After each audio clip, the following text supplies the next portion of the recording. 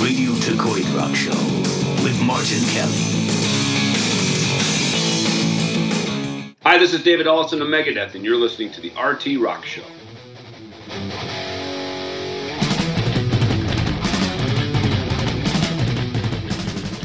Welcome to the RT Rock Show on Radio Turquoise 106.5 FM and online at www.thertrockshow.com.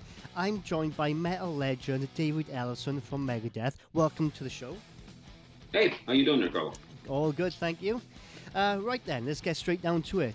You've recently announced a run of UK and European tour dates as More Life Than Death. What can fans expect from these shows?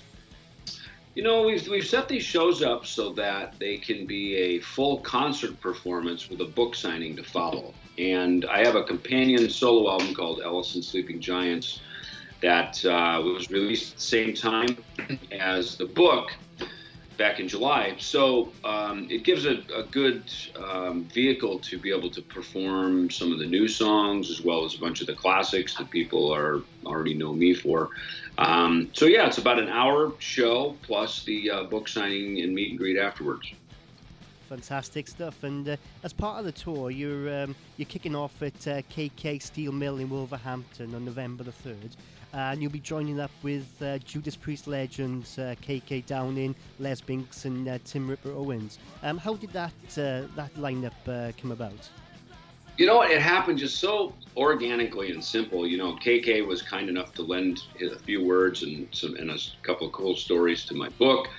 He participated in the audiobook that'll be coming out here in a couple of weeks as well. and I hit him up on email and just said, hey, any chance we could do a book signing together up at the steel mill when I'm over there to do my show down in London? And a date happened to work out the night before, November 3rd. And then, of course, it went from, to us discussing a book signing to, well, maybe we should play a couple songs to let's get Ripper and Les. And now it's, now basically I've joined Judas Priest, so it's pretty cool. And especially, because we've all, Les I don't know. But I mean, he is, I think, probably to my generation, what he defined heavy metal double bass drumming.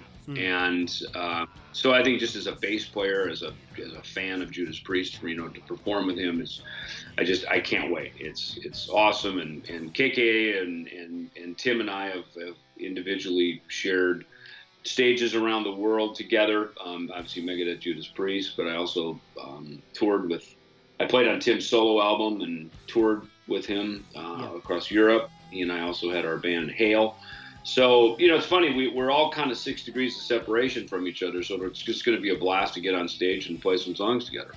Awesome. And you touched upon there that the book's going to be available on audiobook in the next couple of weeks. I've just been listening to your first book as an audiobook, and I just wanted to ask you, when you start to write books, does it come naturally to you? Is it something that you enjoy? I do like it. It's I'm glad I'm not a full-time author, but I love authoring, and it's something that sometimes they take a while to put together, and other times they come together pretty easily, like this one.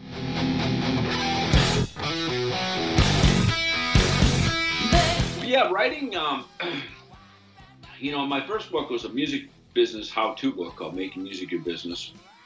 Writing the second book, which was my first memoir, My Life with Death, was fun to do the journey with my friend Joe MacGyver because he kind of helped me navigate through, I think, the chapters that had relevance. I've read a couple of memoirs where, quite honestly, I think they could have been largely edited because you don't need to go into every detail about everything that ever happened. I think the trick in writing a book, it's like making an album. You don't put every song you ever wrote on an album, You write a bunch of stuff and then you sort of whittle it down to the songs that tell the same story, that really create a narrative. And I think writing a book is exactly like making an album. Each chapter is like a song, and the book is a collection like an album.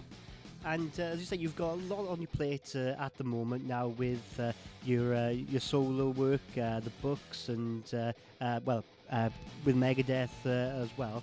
Where do you find the time to fit all this in? I just get up and, quite honestly, I check email, I look at the phone calls, and I just kind of respond back to them. And for the most part, I've learned over the years, just say yes. When people call you or reach out to you, they're asking you to be a part of something. If you say no, people are going to stop asking. If you say yes, you've opened the door to all the opportunities and possibilities that keep continuing to lead to more opportunities and possibilities. So yes is the magical word of life.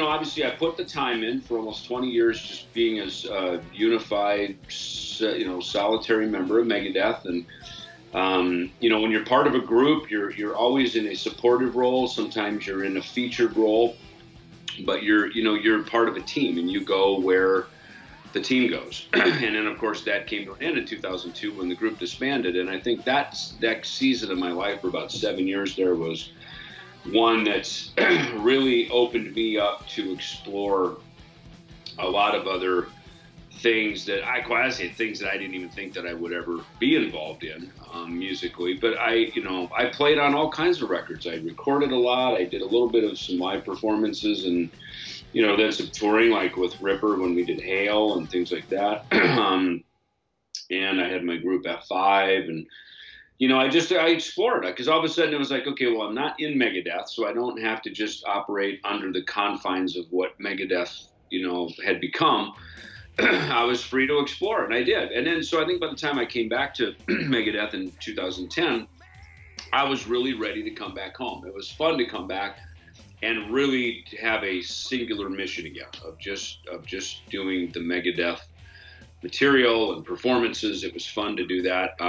But I think having been able to explore, when the times came during the breaks and the tours came, even in the, after 2010, my door was already open to participating in other things. And I think from there is how I, just continued to explore. I thought, that door was closed for so many years, couple decades, because of the singular focus and mission with Megadeth. And I thought, now that it's open, there's no reason to just close it again. In fact, I think at that point, Megadeth, while that's largely the platform that had been known for, I had created so many other things.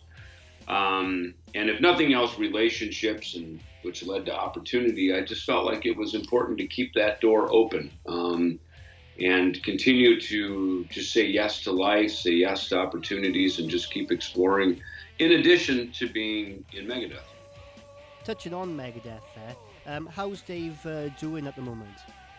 He's finished his treatments. He's in recovery now from those treatments. So, obviously monitoring the recovery, and we're optimistic about a full recovery. We've announced and put on sale the Megadeth Five Finger Death Punch tour in January, February. So we're optimistic of a full recovery, but we certainly still appreciate thoughts and prayers for him and for a full recovery.